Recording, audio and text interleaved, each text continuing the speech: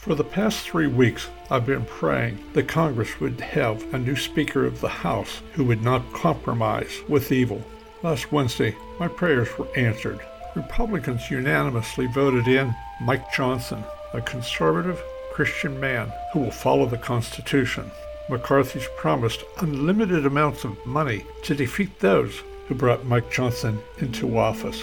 Lots of Republicans are saying that this is our undoing, that we're going to be defeated, and it's the fault of those who didn't want McCarthy. I'm praying they're wrong, that evil doesn't win, and that America will be put back on point for what we're meant to be. Was it reckless to get rid of McCarthy? Risk is almost always called reckless, and now we have victory and a great speaker. But I have a feeling that every one of them was willing to sacrifice his place in Congress if they could help save America. Sponsored by the Kaler Group Wealth Management in Lynchburg, Virginia.